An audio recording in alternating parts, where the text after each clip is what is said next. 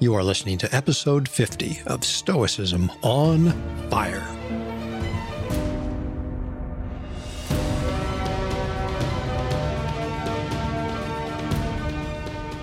Hello, everyone. This is Chris Fisher, welcoming you to the Stoicism on Fire podcast, where the ancient practice of Stoic philosophy as a way of life and rational form of spirituality is still alive.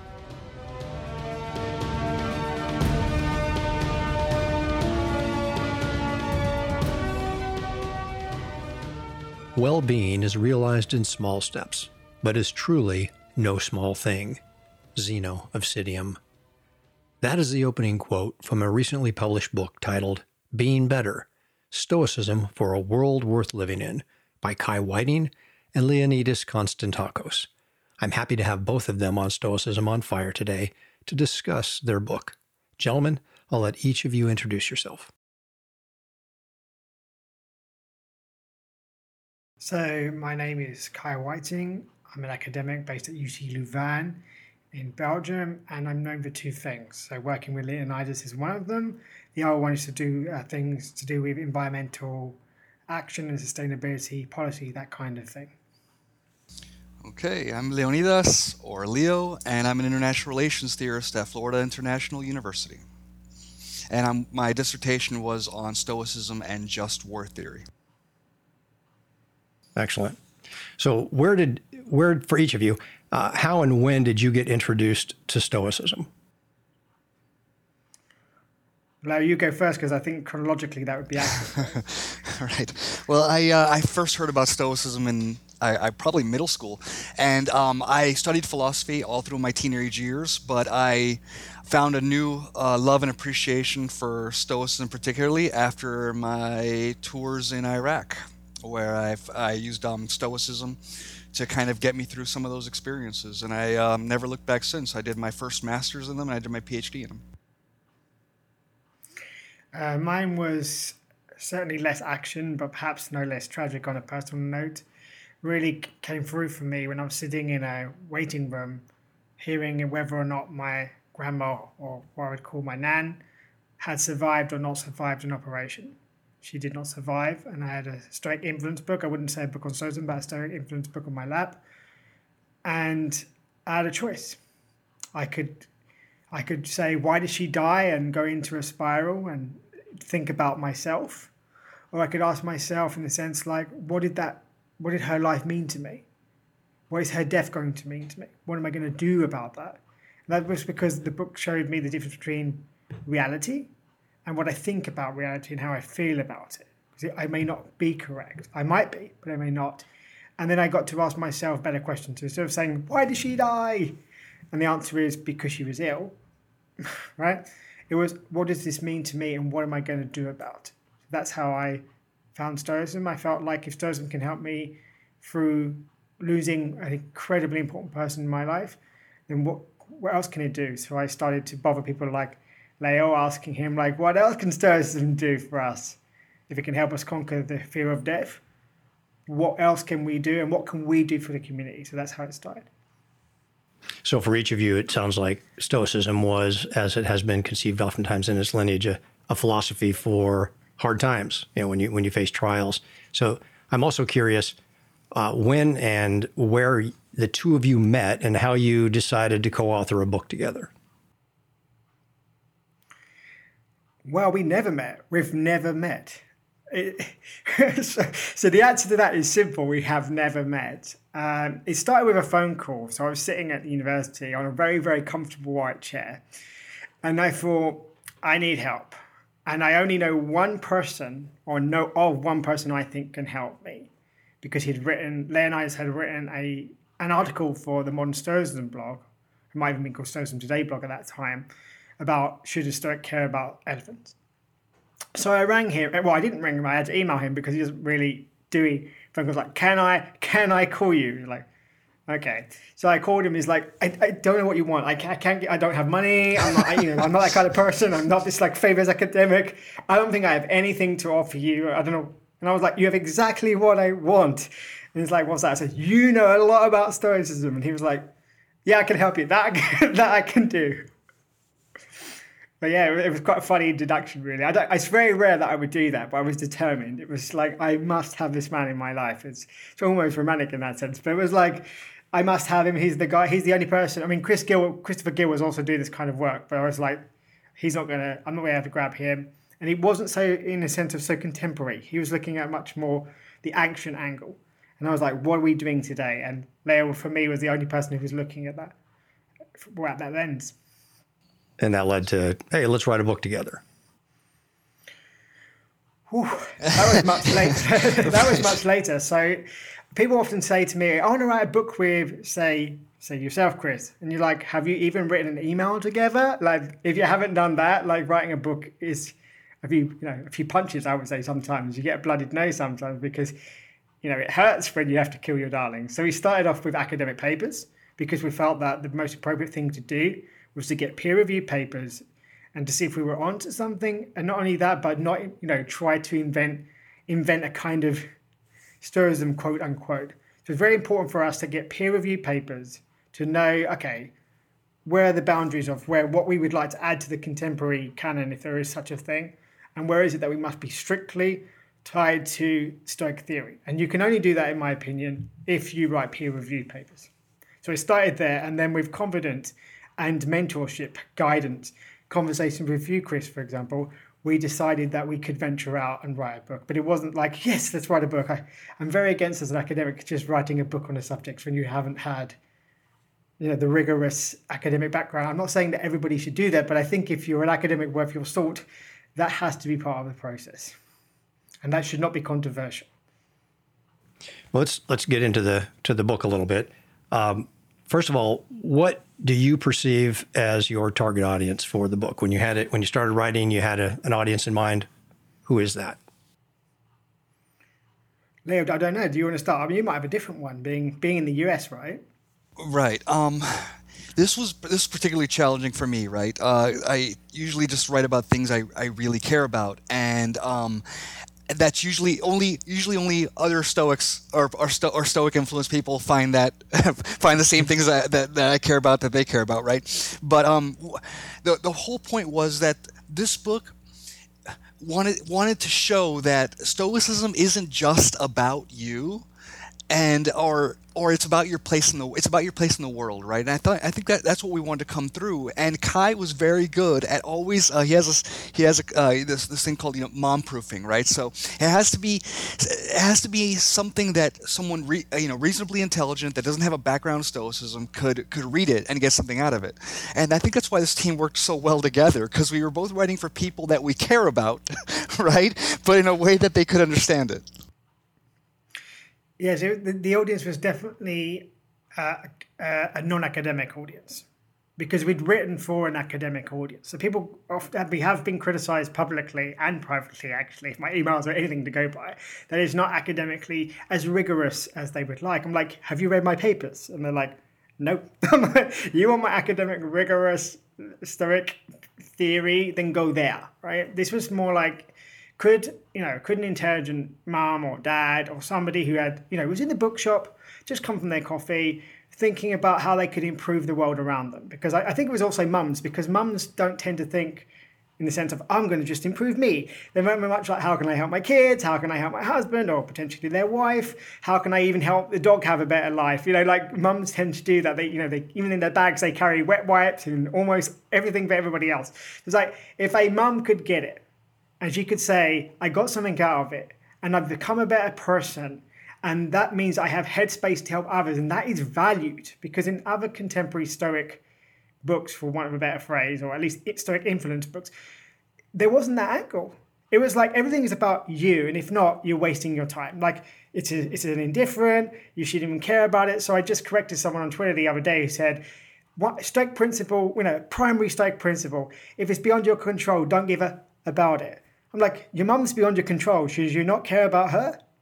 So it was kind of correcting some errors and the kind of things that we spoke about the other day on the Stoa Thailand conversation about the Broics and the Silicon Valley Stoics. And partly that is because we have opened the door, inadvertently, I would say, I don't think it's on purpose, to let's throw out the baby with the bathwater. And what else can we throw out? If we can throw out, for example, the Stoic God, what else can we chuck out? So we waited until chapter 8 to mention the Stoic God.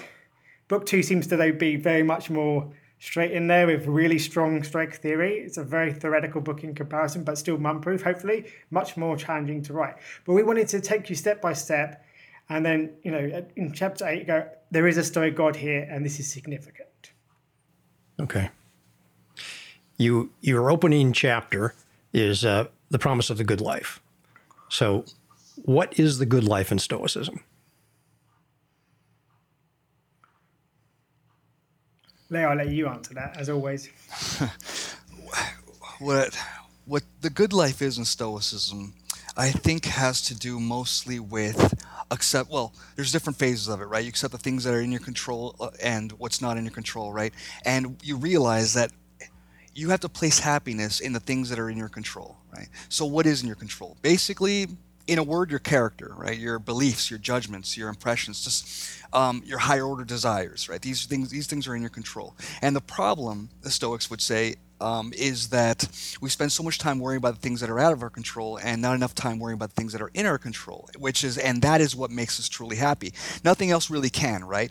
Not that they don't have any value at all, they just don't have any moral value, like health, wealth, reputation. These things can be used well or they can use badly. If something can be used badly, then it can't make you truly happy, the Stoics are going to tell us. Happily, the things that are in our control are the things that can make us happy. And once you develop this kind of character. Now, the Stoics never said this was easy. I mean, this is a life's work, of course, right? So, but the point is to develop the kind of character that you can't help but do otherwise, and but just take those things that are in your control and concentrate on those and make the right judgments about impressions. And that's, for the Stoics, is a path to happiness, I think, at least as I read the Stoics.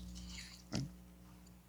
All right. Well, that ties nicely into the next question I have, which is on page 4, you wrote, Stoicism works because it's designed to help us find meaning and take positive action regardless of our circumstances and how we feel about them. Now, I love that sentence for a couple of reasons. One, it provides us with the possibility of actually finding meaning, which is something that is questionable in the modern worldview. And it tells us that we can live positively in the world regardless of our circumstances, which again is something that runs counter to what I would call modern popular culture. We are taught, usually from childhood, that our happiness depends upon our external circumstances. So with that, I've got a couple of questions. What change in worldview, beliefs, attitudes, whatever you want to call them, are necessary for a person adopting Stoicism to live like that? I think the interesting thing is people say to me, well, it must, of course you'd be a Stoic if you're Marcus Aurelius, right? It was so easy to be a Stoic. I'm like, it was just as difficult, right? Because being the emperor doesn't mean that you have a good character. And the problem is that with the word happiness in the English language sense is that it has different meanings. So I say to people, would you say that a person who is poor and disabled cannot live a life that is worthy of being lived? When I ask it like that, nobody who has criticized the Stoics for saying, well, actually, of course it was easier for like Seneca and Marcus Aurelius to find happiness in their palace. I'm like, would you say then that a poor person of any ethnicity of your choosing that you seem to feel is a vulnerable group cannot live a life worthy of being lived because of that? And they're like, that is what the Stoics meant by flourishing.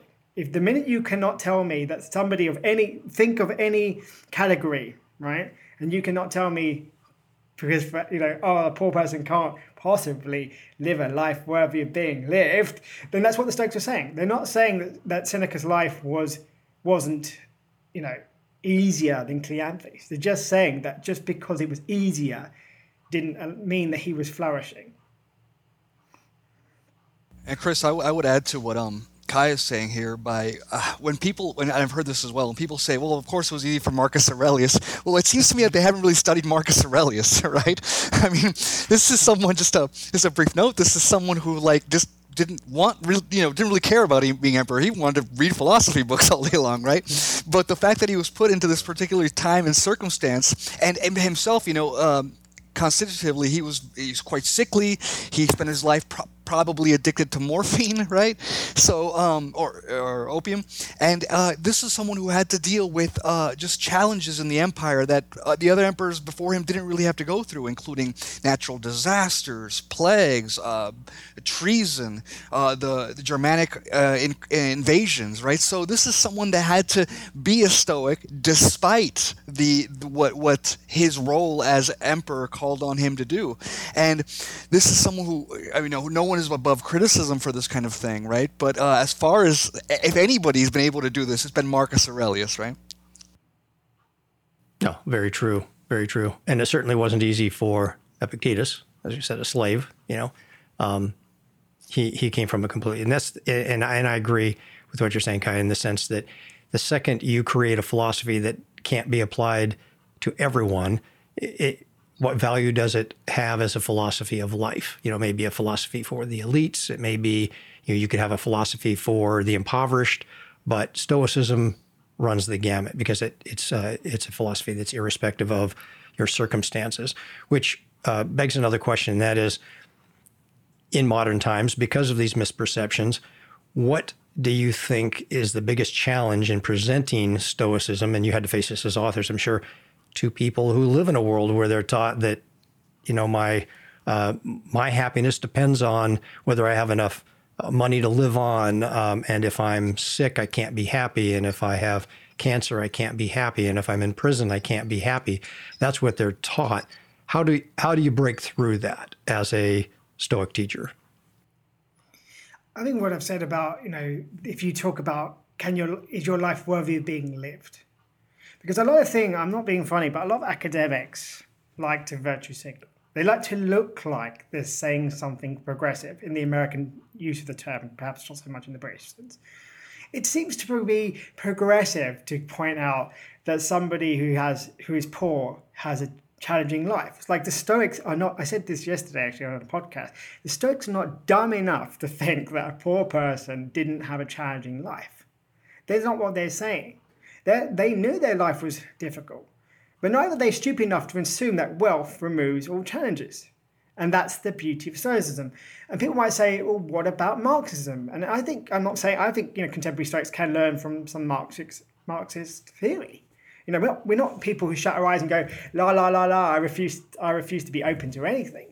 The challenge that I have with Marxism is that it basically says that your sense of pleasure, because happiness for them is pleasure. So their sense of happiness is completely dependent on the structures above you. And you're stuck in the situation that there's basically no hope for, unless the utopia arrives. And the Stoics are like, well, that's a miserable life. That because basically you're saying that you're hoping that somebody else will come around and free you, right? You're hoping that the tyrant that's always been there is suddenly going to be nice. Like the Stoics were very much more, in Leonidas' language, realists in the sense of going, well, the tyrant is not going to be nice, right? And people say to me, well, so basically you're telling me that if your attitude changes, everything gets better. Everything, no, but the way that you respond, if you respond going, okay, I've gone through all the possibilities. All the possibilities that I can think of, there's no way to make this tyrant change. Okay, then I'll pick up the pot by the other handle. Does that make the tyrant a better human being? No, but it makes your situation more manageable because you're focusing on your character, which the Stoics would say is the only thing that matters. And Masonius Rufus is clear. If you have if you have exile and you have death, and the Logos gives you exile, why would you want death? Right? Because you feel like you're going to die because it's a Roman ideal state. If you're poor and there's no way of you to rise up to want wealth, why wouldn't you say, okay, what contentment can I find in my current situation? How can I use the little money I have, or how can I operate optimally or function the best way I can with with no money at all? And knowing that there's a distinction between, okay, life is really hard and I can still flourish is two different things. And it's not a very popular statement to make. But I think, again, academics that have had a middle class to a upper class background always assume that these poor people financially are these downtrodden masses that we should somehow, one should rescue. I think I feel quite grateful that I had a very challenging childhood, and I was sitting in a bakery once, speaking in Spanish, and it was, oh, you were so, don't tell me you were so poor that you couldn't afford Nike trainers, right? And my spouse said to them, no, he was so poor that he couldn't afford food. You couldn't hear a pin drop. And I think that's also been, I've been able to stand up and go, okay, you're going to say that the family that I came from and the things that I've been able to do, you're saying that I wouldn't have been able to do that I suddenly had to depend on the crumbs that you were going to throw from your table. And they've been saying things like, so you're saying that everybody can pull themselves up from their bootstraps. Like, bootstraps has nothing to do with it. I'm not saying that I can be a CEO. What I'm saying is I can flourish, that I can make decisions, I can give myself agency. I don't need a middle-class lecturer to tell me how much agency I have. That's up to me. I don't know, Leah, if you want to add to that. Yeah, that's absolutely right. As you said, the Stoics were realist, right? I find a lot of similarity to some, or at least more similarity than people give them credit for, between, in my field, international relations theory, political realism, and the Stoics, right? And again, bringing it back, for example, to Marcus Aurelius as someone who, acting from within the confines of his own world, like, okay, I have to fight these Germanic tribesmen, these invaders. But after the threat is neutralized, all right, come. I'm simplifying here just a little bit, but he's basically like, okay, come inside, come be Romans. You have the same rights and duties as citizens, and you can pay taxes just like everybody else. So you get what you want, but you're going to do it on Rome's terms, right? Because that's my own social role as an individual. So there is a sense in which, for the Stoics, to be an idealist. Look, we save that for Zeno's Republic. Yes, if all men were sages, right, or if all humans were sages, yeah, that's what it would be like. There'd be no temples, there'd be no marriage. Now, the world run by fools as it is, right? The sorry state of human character that is in the world. Well, then we have to act from within somewhere. If you're an emperor, that means, unfortunately, like Marcus had to see, all these severed body parts on the battlefield. Yeah, that's the way it's going to go. That's how your life is going to go. But what's even more contrary to nature than that is us severing ourselves from the whole of humanity, right? So there's a way to be a political realist, as I would say in my field, but also understand that primarily there's a moral cosmopolitanism. And once you've accepted that, then the Stoics understand that, look, there's no political system, for example, or economic system that is bad in itself. Right? That's not what they attributed goodness or badness to. They attributed goodness or badness to individuals, right? So I think that's an important part that sometimes we miss from the Stoics is when we ask, what is a Stoic position on socialism, or what is the Stoic position on capitalism? Well, the Stoics will say, well, who is the capitalist? Who is the socialist? Right? I think that's for the Stoics saying, like, where you place goodness and badness. Well, that tells me what that person is like. Tell me what do they find as good and bad, and then we can go from there. But just like not every Stoic was against an emperor, right? Not every Stoic was against the Roman emperor, just like not every Stoic was a Republican in the classical sense, right? So it really depended on, all these things were being indifferent, but if there is human vice, we're going to call it out, whether it be from a republic, right, that the people have lost their virtue and now there's complete income wealth inequality, we're going to call that out. If it's a dictatorship and the dictatorship is not following the dictates of natural law, we're going to call that out. So they were realists in that sense, I think, right? Very good. Yeah, that is one of the beauties of Stoicism, is I think that it can apply to a variety of political paradigms. And like I said, it's not the paradigm itself, it's how the paradigm is executed. Let's wade into a little bit of a controversy here, and that is, you alluded to this earlier, Leo. On page 11 and 12, you wrote, "This nuanced understanding of the Spartan code of conduct is a far cry from the egotistical and macho Sparta of pop culture, or indeed from the type of Stoic philosophy that gets promoted by, quote, experts on social media, life hacking blogs, and in mainstream newspapers. While not all bad, many articles that promote Stoicism today are written by people who mistake business acumen for virtue. Stoicism is a big tent that caters to all walks of life, but people who are only interested in themselves and refuse to engage in anything that might perturb their peace are not pursuing Stoicism, they are pursuing Epicureanism. In your notes on that passage, you refer to, quote, an outrageously superficial understanding of Stoicism, end quote, and on something that you call Silicon Valley Stoicism, which you alluded to earlier. Can you elaborate on that?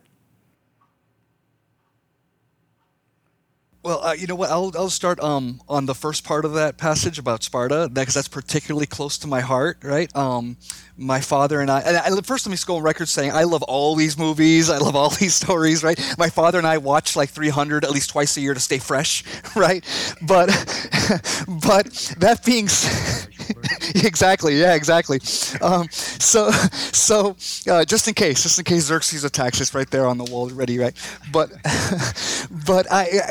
this is a very one-sided view, right? I mean, if we look at like some of the Stoics that were involved in rebuilding Hellenistic Sparta, reforming Hellenistic Sparta, it was about moral cosmopolitanism. It was about a political cosmopolitanism. It wasn't about being the best, or I should say, about making Spartans.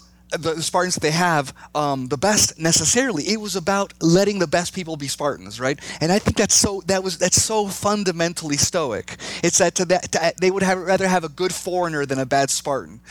So I'll just finish that with Sparta, because I don't want to sidetrack us too much. But it goes with what we know about Stoicism and what Kai and I tried to emphasize about Stoicism, that so often it gets hijacked, right? And the same way Sparta gets hijacked, I was like, yes, it's the West versus the East, right? Which the Spartans would have gone like, what, right?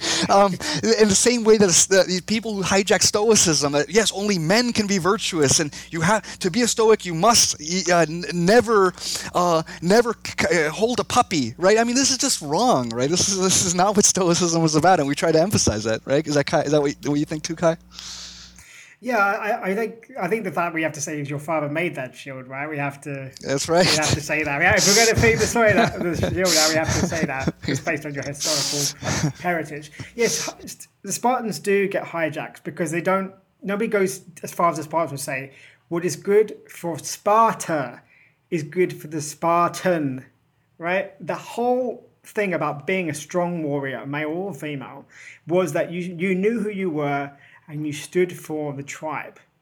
You literally locked in. The 300 captures this really well. And he said, well, I want to be a Spartan warrior. And he said, you can't, because you can't lock the shield in.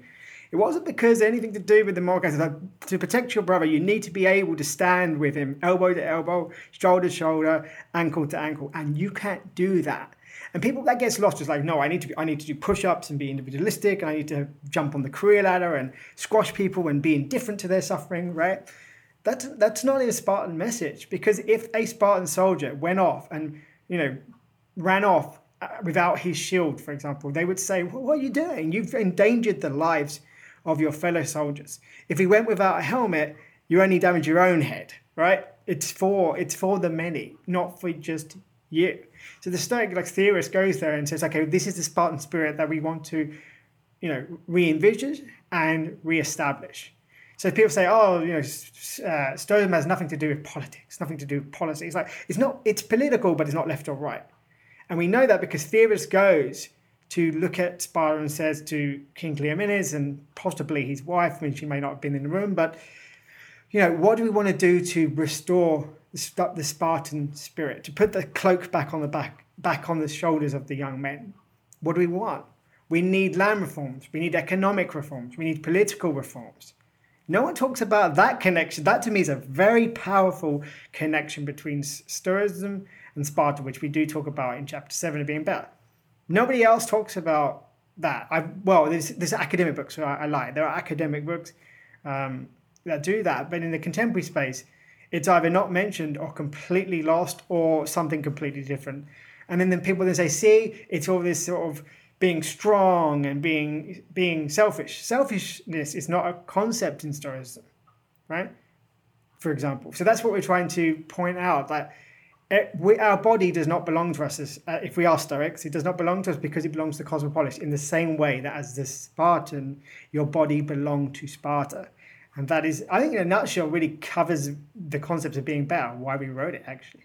Right. To add to what Kai is saying, so often, if we're going to make a Stoic Spartan connection, so often people think of Sparta and think, oh, they must have trained fencing all the time. They must have trained like ancient MMA, Pankration all the time. And we just have no evidence of that, right? I mean, there were societies that were just or even more warlike. I mean, you could go join, the Huns or the Celts or the Mongols, which are every bit as, like we say in the book, every bit as ferocious, right?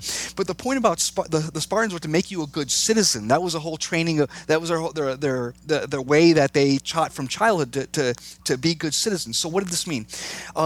It's instead of training fencing or shooting or throwing a javelin at the target, what was important according to Spartan poetry, the scripts that we have? Well, can you stand in the front rank with your shield in front of you? Can you see your own life as your enemy for the good of the whole? Right?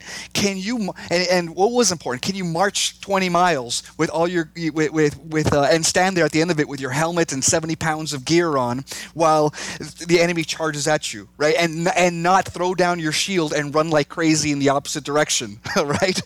Can you do that? That's what makes you a good Spartan. Not so much can you can you throw a javelin or can you fence really well. It's unclear they ever even trained for this. What was important is how disciplined you are. It's a discipline that was fundamental to Spartan training. And what also gets I think so perverted in understanding of Sparta and also what's in the sense of how important Stoicism is the fact that the Spartans it's not that the Spartans were at a 10 in terms of toughness and everybody else was at a 1. The reason they were at a 10 is because everybody else was at a 9 or an 8, right? The Corinthians were super tough. The Athenians fought against the Spartans for 27 years, all right? And in just that one war, the Peloponnesian War. So to say you lost the Spartans after 27 years is to say you were the second most badass military on the planet, right, at that time. So the whole point was not to be the best warrior necessarily, although competition was a huge aspect of it. But the whole point was to be, how disciplined you are. How well are you part of this whole? And I think this is Stoic through and through. And you see this in the ancient world and with Hellenistic Sparta and the reforms where the Stoic Pharos goes down to Sparta. I mean, he takes a job, right? Let's be honest. He takes a job. He has to reform Sparta, but he's always saying, oh yes, this is what the Spartans really meant. This is what the ancient Spartans really meant. This is what the laws of Lycurgus really were. But what he's doing is he's looking at Sparta with these Stoic principles and calling them Spartan in some sense, right? In a way that as Americans, we might do this as saying, well, what the founding fathers meant by this was a moral cosmopolitan world. Whether or not that would have been particularly true about Thomas Jefferson or any of the founding fathers, given their historical circumstances, right? Okay.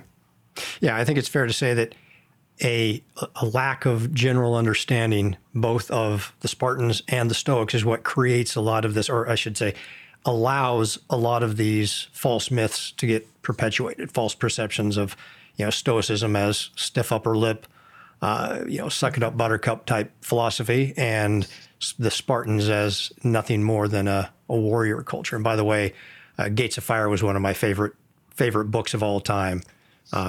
But that's another discussion. Right. In the same chapter, and this is completely changing gears, but in the same chapter, you two write about your avoidance of dairy products. And I found this very interesting for a couple of reasons, obviously, and without getting into the details of the underlying ethical issues you have with the production of dairy products. What I found interesting was the way that you've come to the conclusion that for ethical reasons you don't want to consume dairy products. However, you approach this in I think a very positive way, and I'd love for you guys to talk about that. In particular, like when you're visiting friends and family is what I'm referring to. Yeah. So people think that Stoicism is this kind of like all or nothing thing. And it is on one particular aspect, and that virtue is the only good, right? So there's not, but it doesn't apply to, so therefore you don't drink coffee, right? Because coffee is an indifferent. We know that because we know what an indifferent is because it always say, it depends, right? So virtue, if coffee was always bad, it would be a vice, right? if it was always good, it would be a virtue. We know that because it will depend. So people want me to say often, either that vegetarians are crazy or vegans are crazy because they don't drink milk, and to drink milk is natural. And it's like, okay. Or they want me to go the other way, like, oh my gosh, how dare you drink one drop of milk in your tea when your parents pour it in. So I use a really good example when I say, okay, imagine I eat this much meat. So this much meat is like, I'm just putting my finger and thumb together and saying that, and then putting a circle, and that tiny morsel of meat, imagine I eat that. And it makes my family happy. And on Tuesdays, we then have a vegetarian meal. Well, actually, probably saved a cow's life, really, because now 6 people are not eating meat as opposed to just me eating one piece that my father would have eaten anyway.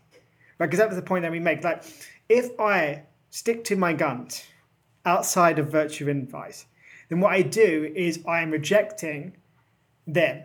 And as my role dictates, in the same way that Marcus Aurelius had to say, you can come in, but you have to do it according to Roman norms, because that's what you're coming into. I also have a position in my family as a son, as a brother, as an uncle. And to say to somebody who out of the kindness of their heart has cooked me a roast dinner or accidentally put milk in my tea, oh my gosh, this is such a scandal, says something about my character. Firstly, it says I can't handle a little bit of milk, and I might not be able to. I might have health reasons, in which case I say, well, I've got health reasons, or I'll drink one sip and I will not drink anymore. The ability to say, okay, I will drink it because you did it out of love, you did it out of consideration. I'll do it because I'm in your house, it is your rules, and I'm your son. However, you come to my house and you put tea, milk in my tea, I would tip it down the drain because I'm in my house. I'm like, why did you buy? Okay, but you bought milk. Okay, use it for yourself, but I don't want it because I'm in my home. And Stoics recognize that. That's why Leah was saying there were Stoics that did fight against the emperor, but there were equally Stoics at this very same time who didn't, for their own reasons. They had a different role, and they probably felt that they could do the appropriate thing for them to do at the given moment was to do a different course of action, which is why we talk about Pat Tillman, for example, when a British spy. One tries to stop the Iraq war, the other one joins it, and they're both our heroes because it's not about the war. The war itself is indifferent. So for me, it's not about whether I eat meat, it's why I don't eat it, and when I don't eat it, and what role I'm occupying. So I think that gets lost because people are so adamant it's strange because it's even worse, quote unquote, than religious communities. It's become so religious to say, I always do this, or I always do that. And we've become very tribal. And the Stoics are like, no, the only tribe that you belong to is the one of reason. So you stick to your guns when it comes to what is reasonable. Other than that, do what is appropriate. I don't know, Leo, did I do a good job? Yeah, you did a great job. I'm just add my own anecdote from this weekend. Like I will visit my army buddies, right? And the thing about being in the army is you have friends that are so completely different from you, but because you were both in the situation together, you become brothers, right? So I'll go, and I went to a party at his house over the weekend in Orlando, and his wife had made everything. They made all this food for the party, but made something extra just for me, which I didn't ask her to do, but it was appreciated. And it was awesome. The next day, she gets up and she makes eggs for everybody. She's like, you eat eggs, right? And just serves me some eggs. And I'm not going to just, I'm not just going to throw it up in the air and leave before it hits the floor. Like, I'm just like, yeah, give me whatever it is you're eating, give me that, right? And, or if they come here and they buy milk and leave it in my fridge, if it's going to go in the trash or going to go in me, I'll eat it. Like, that's what's going to happen next. I'll put it in my coffee, whatever. But again, like Kai said, it's really about the reason. I mean, eating, not eating, all these things are indifferent on the situation, who you are, your role, what the situation is. But always, the Stoics are going to say, right, always with an eye towards the cosmopolis. And if, for us, as we mentioned in the book, without getting too far into the ethics of it, like you said, for us, if the cosmopolis means doing something to the best of your ability a certain way and having to set the example for doing that, then that's what we're going to do. And if nothing else constrains it, if nothing else, if there's no particular circumstances, and that's what we do on a regular basis. And we tried, I think, Kai and I, to bring that, to mention that in the book. Like, look, it really depends on the circumstances. And I felt that the criticism we got or the criticism that I've seen from this is, well, we don't have to agree with them on everything. Look, I hear you. Please tell me where I'm wrong, because I would love to go back to eating steaks again, right? Like, tell me. But until you give me a reasoned argument, it's not enough for you to say, well, we don't have to agree with them on everything. Well, show me where the reasoning goes. Show me where the taxi cab goes, and I'll get off with you. But until then, I have to go with what seems reasonable, right? As Epictetus says about Chrysippus. Look, I'm afoot, right? Because I don't know the future, it's in my nature to stay clean. But if I know what is going to happen, then I got to get dirty. I even got to get amputated for the sake of the whole. But because I don't know the future, that is my nature. Because I don't know everything, then we do some things and not others, and we just have to do what seems most reasonable now. Show me a different way, please show me. If you send me an email, let me know what you got. But right now, I see no other way than what we're doing. And I think we did a pretty good job of bringing it out in the book. That really, it also at the bottom line depends on the particular circumstances, right? Yeah, it is funny that we did get pushback on that. Sorry, I just want to add, it is funny we got pushback. It's funny because we got pushback on that. And we're like, but we just told you it depends. We're not telling you. Like in the book, we make it very clear that we shouldn't tell you what to do. Because we have this saying in the English language, like, put yourself in my shoes. Why would I do that? Your feet are smaller than mine, so it's going to hurt. Or why would I do that? I'm going to slop around. So people got really upset about it. I'm like, but we didn't tell you not to eat meat. Right? We didn't tell you not to drink milk. Right? We just said in those circumstances we would choose not to, and we gave our reasons. What are your reasons for telling me that I should eat meat? And they'll say things like, it's natural. And they'll say things that there are many things that are natural. One that involves, abusing, say a woman in a certain circumstance, we'll put it like that. Does that mean that we should do it? Does that make it, quote unquote, reasonable? Because it's obviously happened. And the other word, like where it's natural, is very strange because, if I've seen it happen, like in the world, it seems pretty natural to me. So it was just very strange, Chris, that we get this. It's the same pushback you get when you say about the Stoic God, and then people go, I can't believe you believe in the Stoic God. I'm like, I'm not telling you to believe in the Stoic God. I believe in the Stoic God. And they're like, I can't believe that Seneca said whatever they think he said. I'm like, look, if you play a game of what we would call football, and in the US you call soccer, and you pick the ball up and run with it, that's great, but that's rugby. You can't say that, you can't change the nature of you can't say you don't like the nature of the game and then do it your way and went, Seneca said I could do that, right? And walk off with your ball in the hand and go, well, I'm playing rugby then. It's just like, well, you are, but can you go over to the other pitch? So it's the same thing, that it's the same pushback, that people were upset that we would talk about God and they were upset that we would talk about meat. And I was like, how can you be so upset about something you don't agree with? And I'm not asking you to agree with me. I'm just showing you how the Stoics would come to a logical and reasoned response to a given, not even problem, a given circumstance.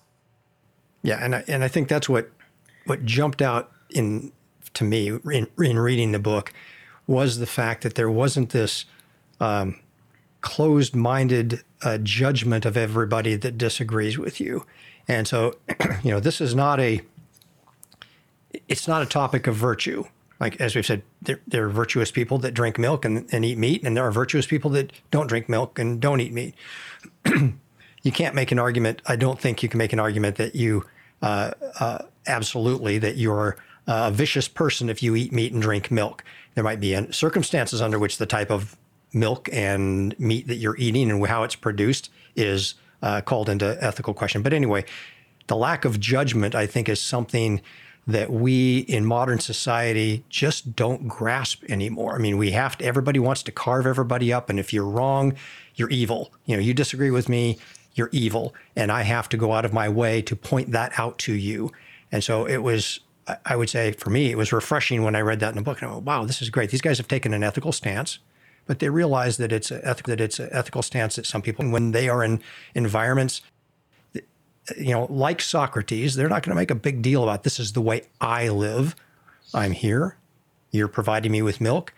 And in the story that you told, Leonidas, it's more the company that you're in, the companionship that you're in, the relationships that you have at that moment that you're sitting at that table are more important than whether you're going to eat eggs or not. And that's something that I think, again, that just gets lost in our modern culture with the divisiveness that we have. So anyway, I appreciated that about the book. Chapter 4, which is deals with the topic of luck. And on page 52, you wrote, the ancients took what we call luck to be divine providence, and therefore they saw it as something that was destined but could not have been foreseen or changed. Now, today, when people talk about luck, they generally put it into one of two categories. It's either good luck or it's bad luck. It's good luck I won the lottery. It's bad luck, I lost my job. What do you see as the distinction between today's concept of luck and what the Stoics called providence?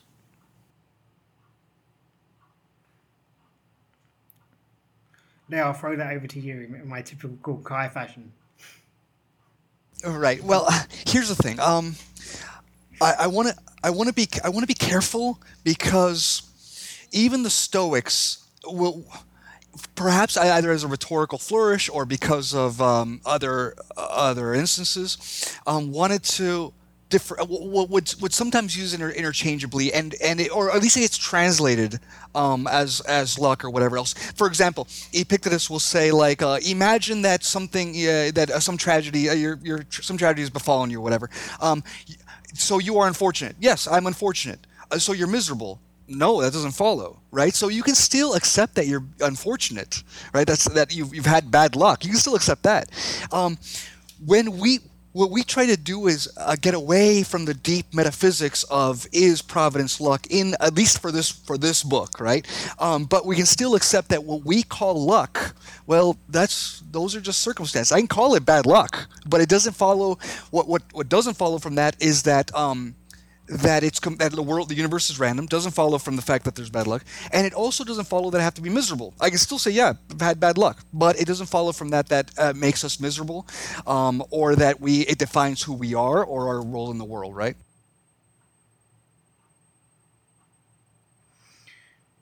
I think also with the sense, it goes back to like Musonius Rufus. Like, if you are given bad luck in the world, right, you experience that. Okay. And what are you going to do about that? That's the Stoic question that follows is, okay, how are you going to look at that? How is your attitude going to change in response to that?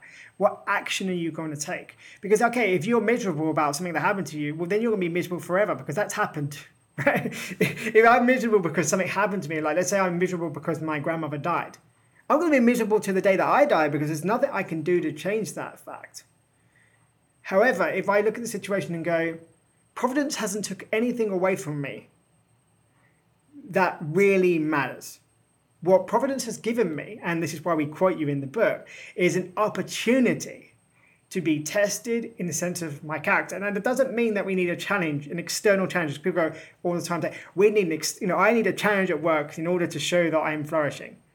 No, in ease you should be able to show that that you're capable of cultivating a good character.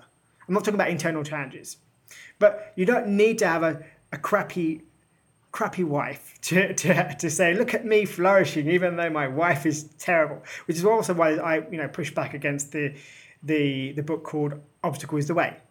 It might be the way, but wisdom dictates that sometimes we step over it, jump over it, go left, go right, pick it up, remove it.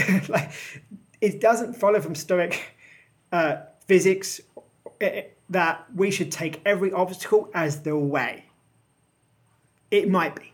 And when it is, great. I'll pick it up and it's heavy and I'll walk with it. And when it's not, I'm sensible enough. I'm looking at, what would be the wise, what would the sage do? The sage is not going to carry an obstacle for the sake of it. He or she is going to go, okay, I don't need that, and carry on. Like, I don't need to have a terrible wife. Maybe I should pick a good wife if I want to get married. I think that would be the wise thing to do. So that's the kind of idea that I think but you get in your website and on every podcast I've ever listened to you speak, Chris, you make this crystal clear. I always have the option to be grateful to the universe for the opportunity to cultivate my character in difficulty and ease. That for me is and I think that's providence. Yeah, that's the point. And the concept of the obstacle is the way. I think what gets lost there is that People think that hardship is the obstacle, when in reality, I think the Stoics would say, hey, I just hit the lottery. And the average Stoic would said, brother, that's an obstacle, because now you've got, it's a completely different set of challenges that you are now facing. You're now rich. And that doesn't mean that your life's going to be better or easier. In fact, it might be, monumentally worse as a result of you hitting the lottery or coming into sudden wealth. But we interpret these things as good or bad. That was my point, rather than just they're events that occur that are opportunities for us to develop our character. And it is what it is. The chapter 5 is titled No Man is an Island. And you open with the argument against what you call the self-made man. Why do you think that's important in Stoicism? Well, first of all, what is it? What is the concept of self-made man for you, and why do you think it's important that is an issue for Stoicism? I mean, this was a direct critique against Silicon Valley, what we had called in Silicon Valley Stoicism in, I think it was 2018. The idea that Stoicism is about making yourself resilient and quote unquote as independent as physically possible. And when life is difficult, to look at, to make sure that you're in a position to do everything in your power to achieve all the successes that you have. And of course, if anybody helps you, you obviously deserve that because you've worked really hard and it's all up to you. And of course, you're the smart person, and the roads that get your employees to your factory, you obviously built every single one of them, and the products that you produce, you obviously designed every single one of them, and you made every box that they're contained in, and you drove every van. It was kind of like looking at the interconnection that we have, the idea that yes, of course, in Stoicism it is individual because we are, we can only see the world from ourselves, but we are very, very gravely mistaken if we believe that Stoicism is merely about us. And it was about looking at a situation of a quote-unquote self-made man or indeed woman who rejects the idea that they are interdependent on other people. Because the moment that you realize this, you understand again that you belong to the cosmopolis, that you have a role to play. Because I'm not saying that, I mean, there might be a, quote-unquote self-made person in some sense. If they sit in a forest the whole of their lives, they never interact with anybody as an adult, they hunt their own food. They'd still have to thank Providence, but, let's throw that out the window for a minute. Let's be one's direct. I say, I live in a secluded area in the woods, and I make everything myself, and I skin my own rabbits, and I make my own clothes, and I stitch. Yeah, maybe, but that's not when they mean that. It's the top entrepreneur. It's the wealthy guy at the top of the tree. And we were just reminding them that wealthy entrepreneur might have done exactly the same thing, but he or she lives in Latin America and would be selling fruit at a dusty road because they didn't make the stock market. They didn't make the customer bank that they rely on. And we thought that's really important because Silicon Valley Stoicism just focuses on what can I do as Kai to maximize something different like wealth or professional promotion, as opposed to how can I give myself headspace in order to contribute in a positive manner to the lives that my circles touch. I think Panaitius is a very important character for this, right? Because this is someone that had to balance the historical view of Stoicism as what just happened in Hellenistic Sparta just a while ago with making reforms, right? Making social and political and economic reforms, and now you have these elite Roman senators saying, "Oh no, we can't have that," right? Well, Panaitius, someone has to balance this. Like, look, I get who you are, but remember that you didn't get there by yourself, right? You come from a particular type of family. You have one surname and not another surname, right? You have three names. Not everybody's got three names like you got, right? So this is someone that Panaitius, that one person, be like, look, you still have to act from within this one community, and you didn't get there by yourself. You're, I don't want to say I want to say you're cog in a wheel, but you're one part of the cosmos, and I think Stoicism is that character, that person has to play that role, right? And bridging this the elite of his world with what that means for the cosmopolis as a whole, right? Now, not every Stoic could have done this. Panaetius could do this, but you couldn't have imagined Cleanthes in this circle, right? In the Scipionic circle of people who were dealing with the Roman elite. Cleanthes wouldn't have made the cut, right? This brain damaged boxer with, right, like that wouldn't have had an immigrant that was carrying water at night. It had to be Panaetius because of his social role, who his family was. So I think Panaetius is saying, look, one way to interpret Panaetius is saying, like, look, I'm certainly not a self-made man, right? You're not a self-made man. Nobody here is a self-made man, and we always have to have an eye towards how we got here and what that means for our role in the world, right? Yeah, absolutely. And I think that, that is a good segue into the next question, because I wanted to talk about chapter 7 and spheros. And the idea that only the educated are free. Two things. First of all, I think this goes along with the first idea of the self-made man, because there is a concept, at least in America, and I think it's largely in the West, that only the, quote, educated are free, can live good lives, and so forth. And that definition of educated is something quite different than what we're talking about here. But when I read chapter 7 and the story of Spheros, I honestly had never heard of him before. Now maybe I've come across the name in Stoic reading and just skipped over it because he's not a commonly talked about individual. But incredible story, and I can see why, with Leonidas' interest in Sparta, he became a central character in the book. But great story. But my question is, what does it mean to be an educated person in the sense that you're allowed to be free as a byproduct of that education from a Stoic perspective?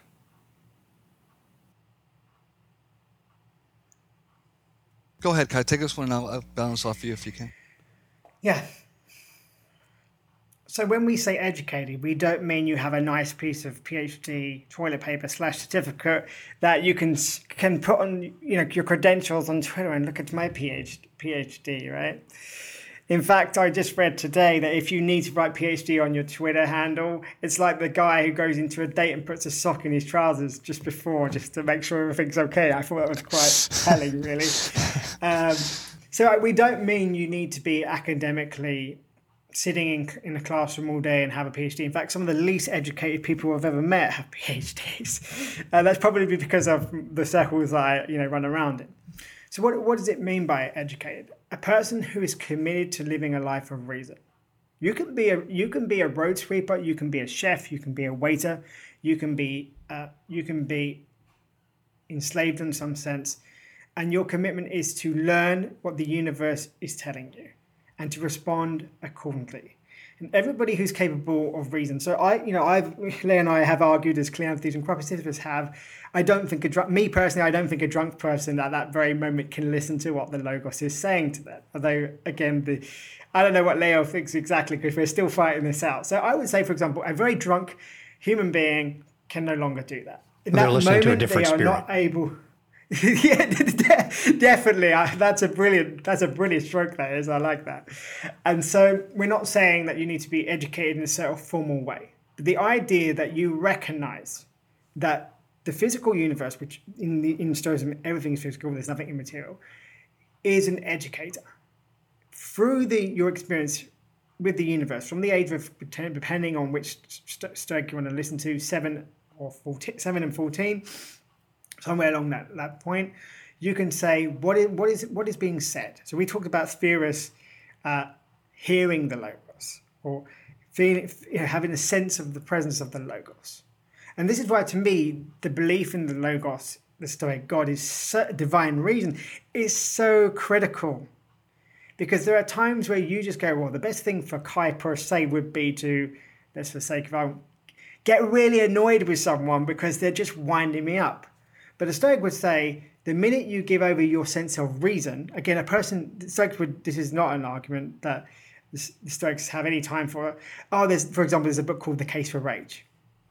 for the Stoics, there is no case for rage. The minute you are enraged, you have no ability to reason. You are no longer educated in that sense. You cannot use the education that you may have to make a decision. So that's what we mean. The ability to look around you or feel around you. Can be blind, so you don't physically have to see, but to be in that experience and say, what is the Logos telling me? So it's not intuition, like in the sense that we understand it, but I guess it might be easier to say some sense of going, what is correct, what is incorrect. And I think when you do a Lawrence Becker and you say, you can find out what's correct based on human values, I argue human values have caused climate breakdown. Not every human values, but about 186 companies of human values have caused climate breakdown. So that's not a very good indicator of what is moral. But to look at the universe, for example, in that case and go, well, when I was a kid, I remember it getting really cold and snowing. Now it doesn't snow as much. What is happening?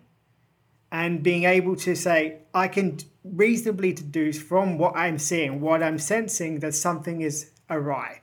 And why is that awry? And you don't need a PhD in climate science to work that out. And that's what the Stoics are very clear on. That everybody, I wouldn't say absolutely everybody, because there are, for example, I've made the argument, if you have bipolar and you're currently in an episode, at that moment, you can't see reason because you can't distinguish who you are. Right, but if you can get medication, for example, and you are in a moment where you're not in an episode, you're not in a depressive mania or a euphoric mania, then you can also have that sense of reason and to say, what does it mean? It means the ability to know what is appropriate and inappropriate, perhaps not wise, and because that's a very sort of sage-like sense, but to know what's appropriate and to do it. To say, this is what I'm going to do. This is what I'm going to contribute. And I'm going to do this because this is my role. This is where my geographical location. This is my skill set. And even the Stoics would say preference. Your preferences are important in Stoicism. They're not the be-all and end-all, but they are significant, all things being equal. Leo, do you want to add to that? Well, first let me give what I think is an ancient example. I'll give a modern example where this applies. There were Stoics that, as we know, were enslaved, right? So you can imagine these Stoics, and I'm sure there must have been more than the famous example, but watching like their own masters who were not Stoics having to bow down to every little whim of their own master, whether it be a lover or Nero or whoever's in their social circle. And you can imagine a Stoic slave saying, well, I'm a slave by circumstance, but you're a slave to your own stupidity, right? So who's the real slave here, right? But so we can take this example and see, okay, well, who is the educated person here? Not the person that was that has had all these tutors from the time they were 7 years old or whatever. It's the person who's learned how to follow reason and understand what is in their control and what is not in their control. The modern example, without trying to flatter you too much, Chris, is you, right? You've held your weight and have been right against intellectuals with PhDs, and it turns out that even though you haven't gotten credit for it, and even though it didn't work out the way we would have liked it to work out, you were right. And so there's a sense in which you have to say, okay, in the sense of following reason, a PhD doesn't matter. And it's hard for me to say that because I just got mine, right? I would love to put PhD on my, I don't know, on a Tinder profile, right? PhD, right? but it doesn't matter. What matters is, are you following nature? And you mentioned Spheros on this one. I think this is particularly important. There's one anecdote about him where he's at a banquet. Right, he's at a banquet and he's like, this famous philosopher Spheros, right, for whatever reason, and he gets tested. King Ptolemy puts out a fruit in front of him, and it's wax. And Spheros reaches for it. Just then, he had been giving a lecture about how the wise person would never assent to a false impression, and he gets a mouthful of wax. And Ptolemy's like, "Ha, you see? Well, if it would have been me, I'd have been like, yeah, I'm no sage. I eat wax fruit all the time by accident, or the analogy, or any analogy, any reasonable fact facsimile thereof of whatever a mouthful of wax is.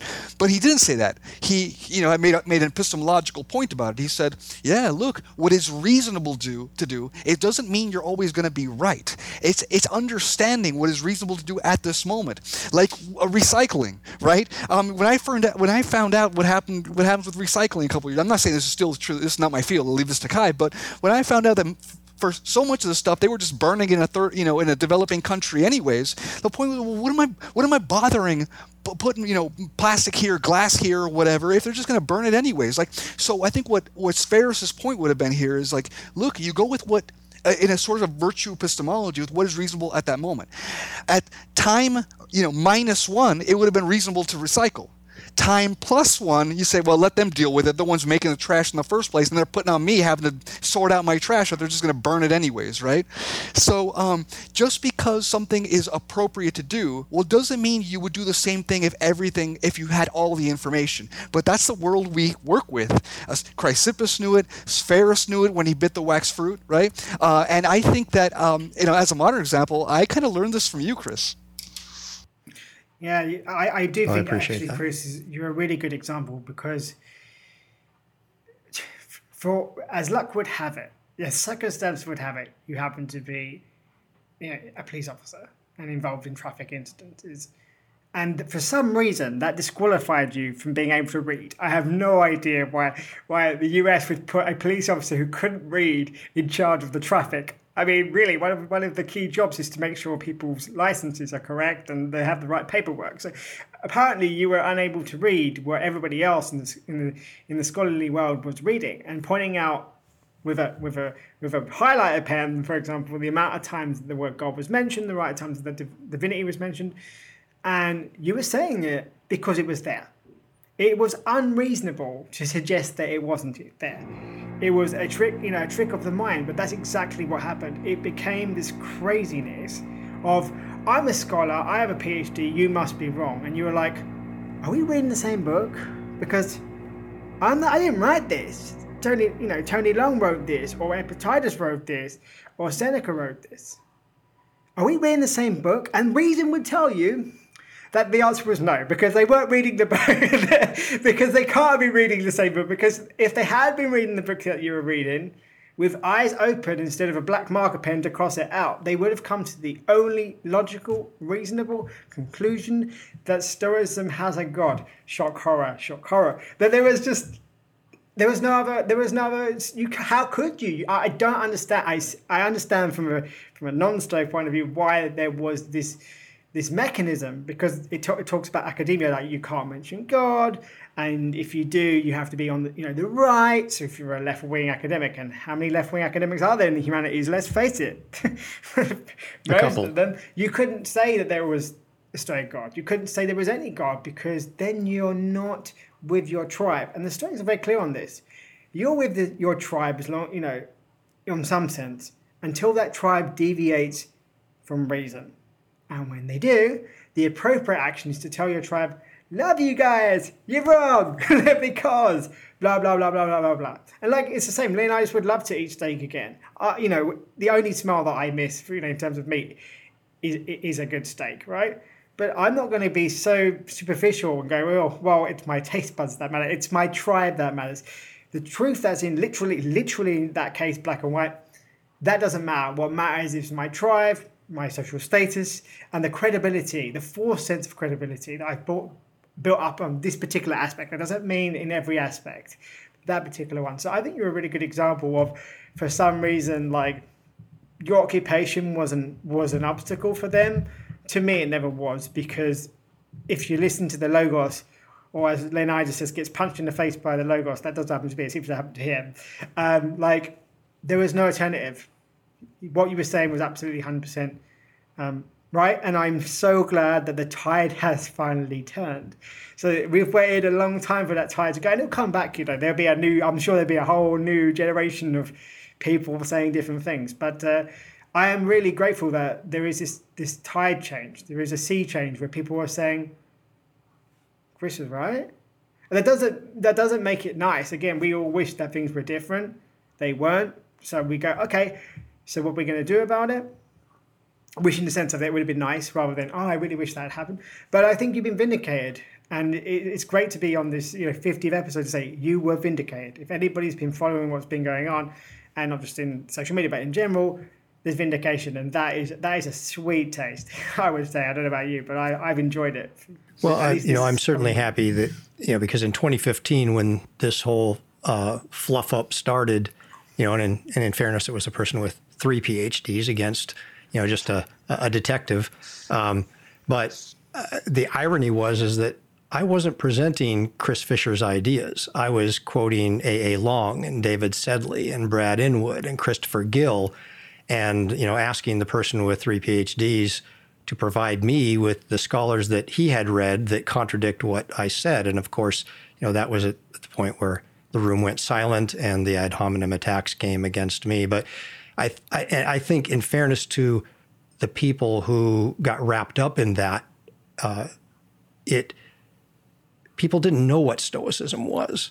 So you had someone who came along with 3 PhDs and instantly set themselves up as the de facto expert and told people this is what Stoicism is, and writes a book where he sits Epictetus down and has a talk with Epictetus about, what he needs to learn to come up to speed to modern times.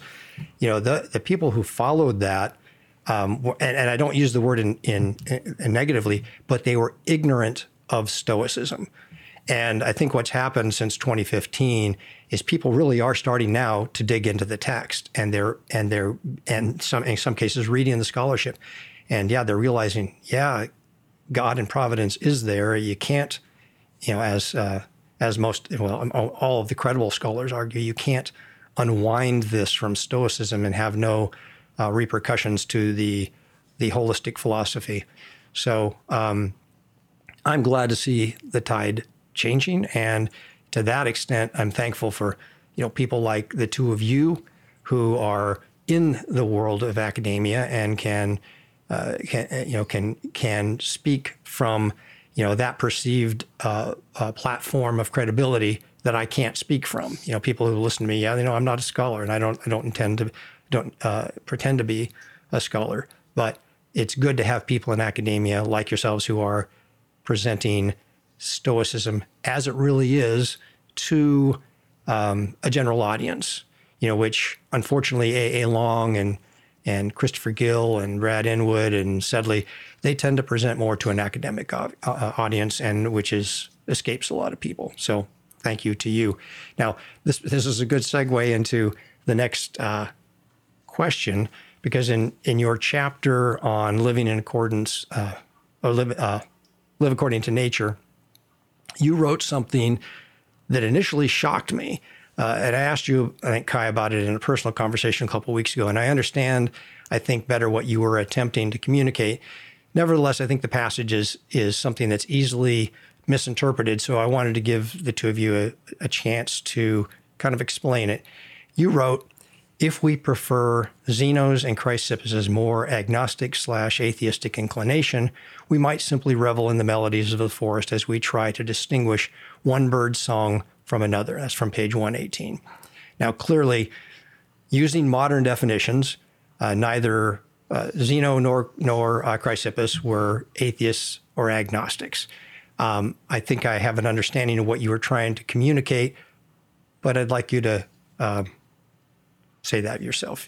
Give us what is it you were trying to say with that passage?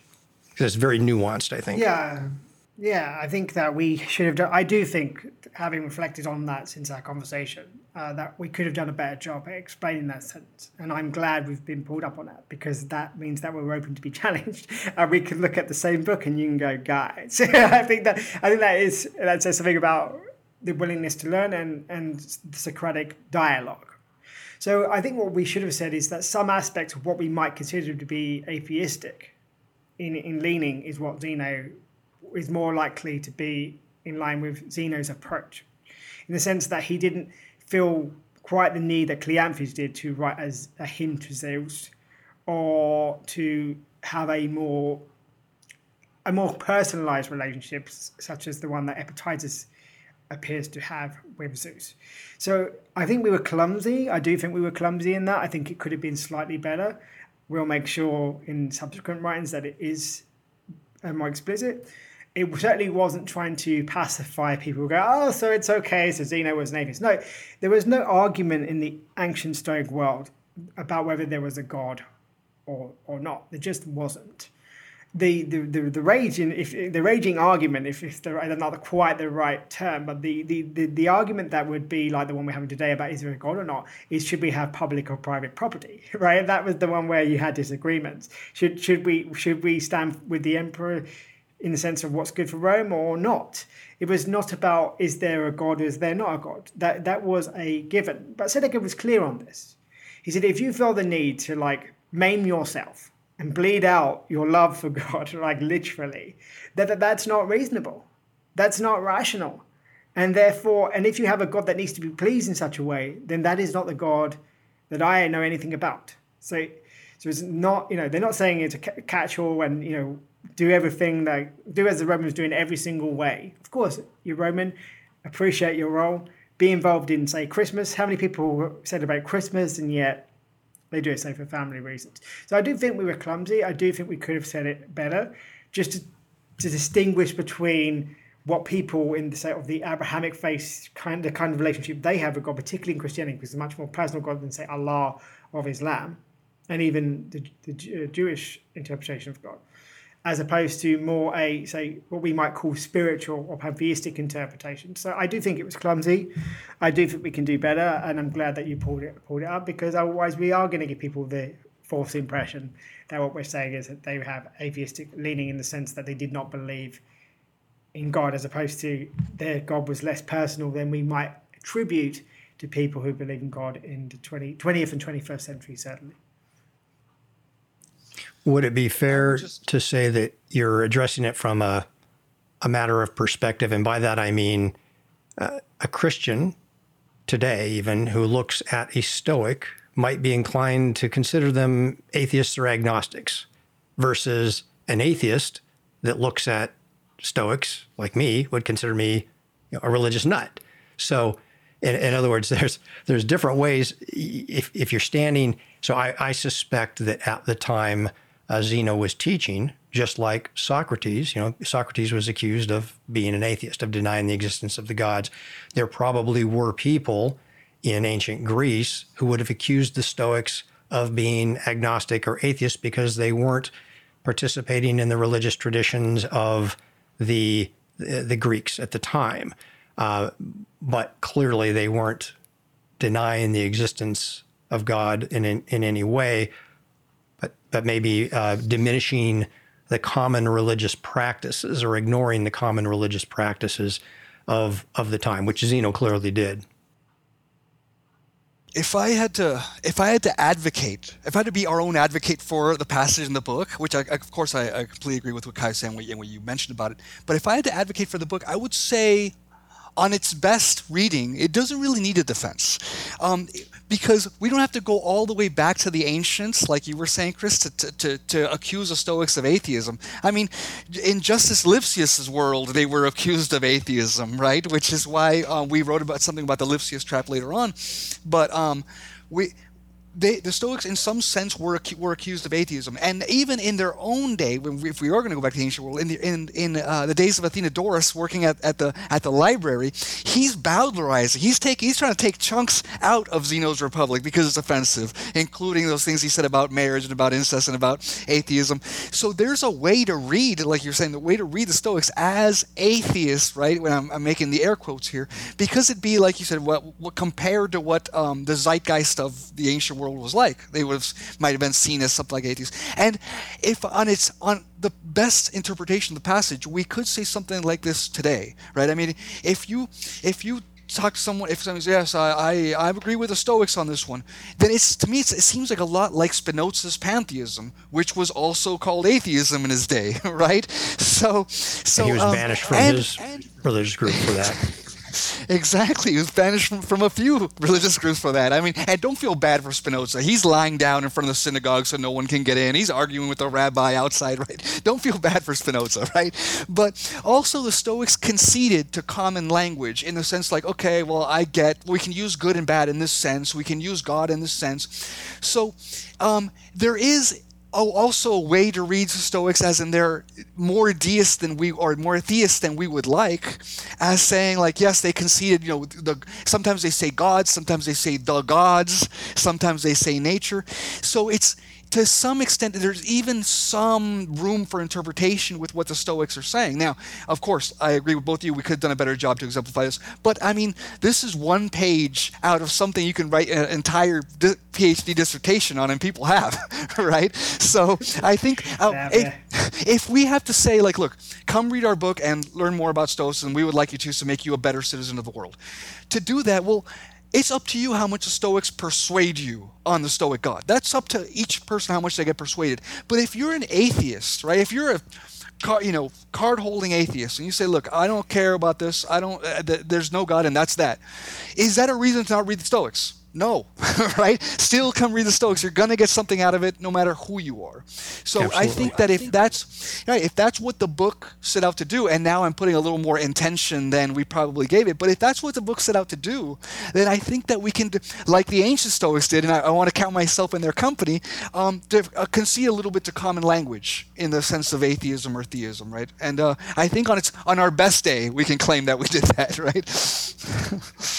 I think that, I mean, yeah. So I don't think, I just want to kind of not defend Chris, but I think that because of the sensitivity around this area, I mean, like in the future, when the sensitivity has died down, and hopefully it will die down within the next 365 days and carry on that way, I think that we can say that. But I mean, as you weren't quite involved as much as Chris and I were, I think that's where he's coming from, and I can see that.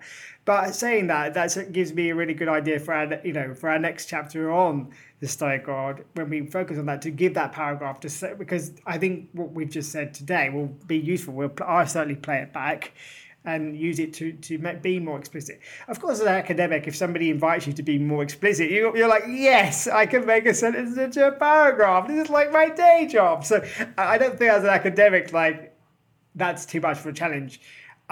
I don't want it to be used, because I know how it can be used to say even Kai and Leo don't. It goes back to they'll do a Marcus Aurelius on us. They go, see, Leo and Kai didn't really mean that. What they actually meant was this. And it's the same thing they say when Marcus Aurelius says, is it atoms or providence?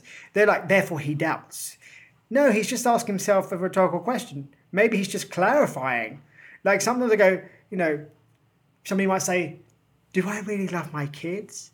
That doesn't mean you don't. You're just working out, how do I know that? And to what extent do I do that? So there are two readings for that line. And A.A. Long does say that it's more of a clarification of his belief as opposed to a rejection of his belief. Because if you read his journal, which wasn't published, so it's only for himself, it is clear from everywhere else in it, it's a clarification. That's Tony Long's reading. That's also my reading. Does that mean there might be a reading where he's having he's having a moment of crisis? Maybe he just seen one of his really good friends die.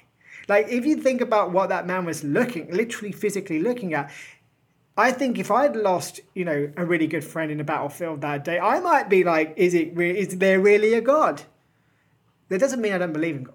That just means that based on my experience and my misunderstanding, my misjudgment, right, as a human being who's reacting emotionally, understandably, would never want him to do anything different. That's one reading. But the reading that gets really forced into is, therefore, Marcus Aurelius didn't really believe in God, or that wasn't important to him. Like, what? So if you ever say, do I really love my kids? Suddenly your kids are not important? It's just really, really strange. And I think that's happened because people have come into Stoicism and said things like you'd never say in a church. Like, I can imagine somebody, if they did the same thing. They'd walk into a church, stand up at the pulpit and say, the priest is wrong. Or the vicar is wrong. Did you know that there's a guy on this wall? He never died on the cross. He died swimming, right? That would, no one would take that person seriously. They'd be like, well, what scholarship have you done? What theological college did you go to? No. I just have the inclination that Jesus must have died swimming in the River Jordan. That's a much more reasonable thing to suggest.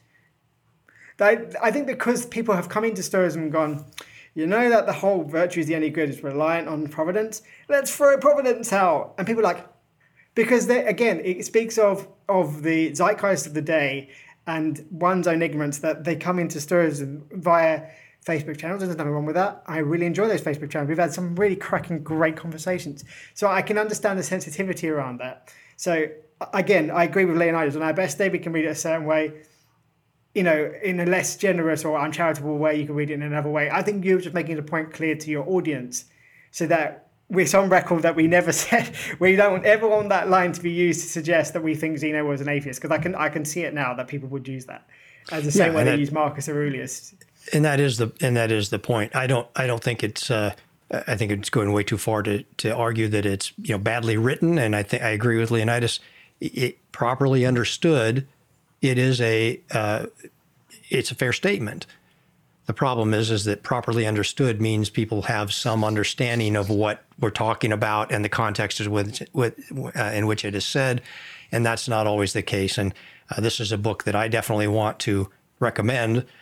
People know my stance, and so I wanted to get that clarified before I start getting the messages. Hey, why are you recommending a book that says that Zeno and Chrysippus were atheists? And so we have it clarified. I think that's more than adequate.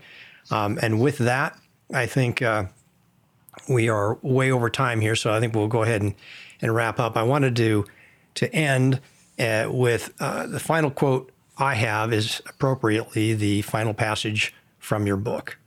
And that reads, "For Leo and me, herein lies the success of Stoicism, the ability to recognize that you alone have the power to seek and journey onto a life transformed, a life where success is not marked by riches or poverty, anonymity or fame, physical ability or disability, but by the decision to strive for eudaimonia, that is to say, for a life worthy of being lived and for a world worth living in."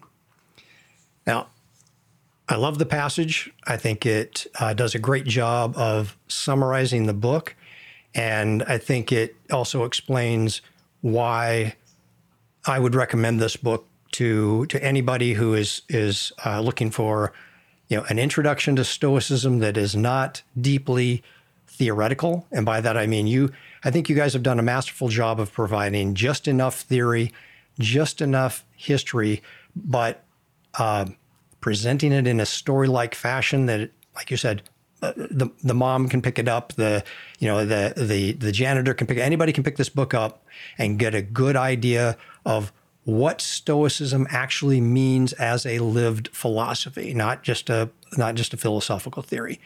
And to that extent, I think it also is a great book for another audience, and that is those people in modern times who are wondering, is Stoicism really for me? Because I make the argument that Stoicism is not necessarily for everybody. I don't think it's the only way to eudaimonia. It is a path to eudaimonia, and people will wonder, is this for me? And it's short enough, it's easy enough read that I think if someone reads this book, by the end of the book, they're going to think, this is not for me, or this really is for me, and I'm interested in finding out more. So I strongly recommend the book. And then I want to ask, because I think you've alluded to it, if you can say anything about the second book you guys are planning, when it's going to be out. Are there any projections? There's no projections, but what we are doing is really deep diving into Stoic theory. It will be longer. That we can promise, because one of the funniest criticism was it was too short. So we felt that it needed to be short at the time, because I think that to say too much is not a great idea until you know what you're saying. And we said what we needed to say. This one is a much deeper dive. It's the same sort of sense of the stories, right? We're going to tell it through stories, but it's a much deeper dive in exactly what does the word, the definition of courage, what does that mean from a Stoic perspective? Where does the circle of concern really come from? What is, we're even going to talk a little bit about natural law, right? Which is not typically found in a trade book, so a book that would be, typically mum-proof.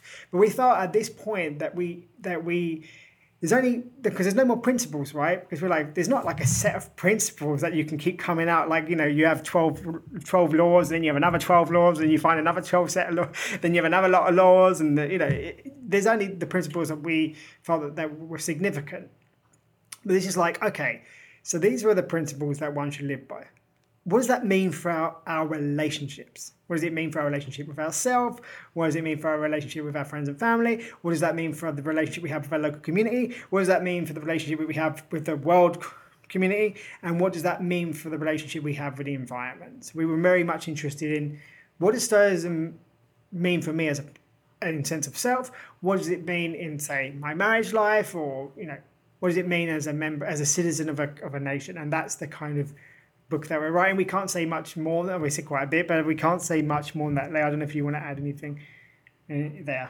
No, I gotta tell you, in some respects for me, it's more challenging but more rewarding because we've discussed all the Stoics, the ancient Stoics that we had on our mind. Like, oh, look at all. Now I have to really go back into the literature, right? Really go back into the primary stuff. And I'm learning all kinds of interesting things about the Stoics without giving too much away, because I know Kai will hate it when I do this, but there was just the way the Stoics, like, there's one who gave up Stoicism for hedonism after a certain after suffering a certain amount of pain, and one of his friends, another Stoic, said, "I wish that instead that I heard that, I wish I had heard that he had been thrown off the Acropolis." Right? So this is interesting. I mean, one way to take this is it's funny. It's a funny thing that he said. I take in a different, like, if you know my own dark humor, or what I've learned from Army guys' dark humor, is that there's a bit of truth in this, right? Like, yes, you make light of it, but there's also a type of pain where you would rather hear that your best friend died than he did X, right? And this is a kind of like pain I think this one Stoic was feeling. It came out in kind of a funny way. So it's really not only I have to read and share this with Kai and discuss it together, these esoteric parts of the primaries, but also have to get into these Stoics' heads about how they felt about each other and about their world. I think that's challenging, but I think it's going to be really rewarding. I hope that comes across as well as it's to the reader as well as it does to Kai and me, right? There's one character that we missed out on purpose in being better, Seneca, because we thought that would annoy him. So we thought he would be really irritated by that. Like, he'd be like, "Wait a minute, I did most of the writing. Like, most of the canon is me." I'm like, "Yeah, you didn't make it." So we thought, just for sort of an in-joke, we always said that Seneca would never be included in being better because he was not a good example of being better. So we thought, but he is a really good example of what it means to look at yourself, the imperial family he was like having issues with, and his response to communal issues, because he did have that kind of role. So we thought we'll save Seneca for a good discussion, but being better wasn't one of it. So that was like an in-joke as well, which is now not an in-joke, but it was an in-joke for a couple of years. The Seneca was on purpose not included. Well, I look forward to it. I look forward to interviewing you guys when that one goes out. I was on a bit of a sabbatical when this one was published, so coming to the game late. We're still in the same year. But, and I'll be honest, I don't understand the criticism of your book being short, because to me, that's one of the values of the book as an introduction, or it's a book that I could give to somebody and say, "Hey, if you're interested in Stoicism, take a look at this. It's only, 145 pages long in reading material." If I hand them, 300 or 400 page book, I know what's probably going to happen with that. It's going to end up on a bookshelf. It's going to end up someplace. They're not going to read it, but they might be inclined to read something like this. So I think you guys took the right approach in keeping it short as for the audience that you aimed at. And I appreciate that as someone who will be recommending the book to people, because I want them to read it. I don't just want them to go buy it. And by the way, I will mention it's also available in Kindle version and now on Audible. So if someone wants to listen to it either of those ways, gentlemen, this has been a real pleasure. I look forward to more conversations with both of you, and I look forward to reading more of you as you progress in the academic world, and hope that in time we get more people in the academic community like yourselves who are willing to adopt Stoicism as it really is and speak about Stoicism as it really is. It's heartwarming. I appreciate it. Thank you for being here, and I wish the two of you well. Thank you for listening to Stoicism on Fire. If you enjoyed this podcast, please consider leaving a positive review on Apple Podcasts. That tells others that this podcast is worth listening to and helps introduce more people to the ancient spiritual practices of the Stoics.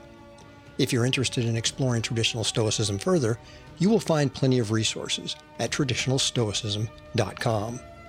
If you're ready for an online mentored training program, check out the College of Stoic Philosophers at collegeofstoicphilosophers.org.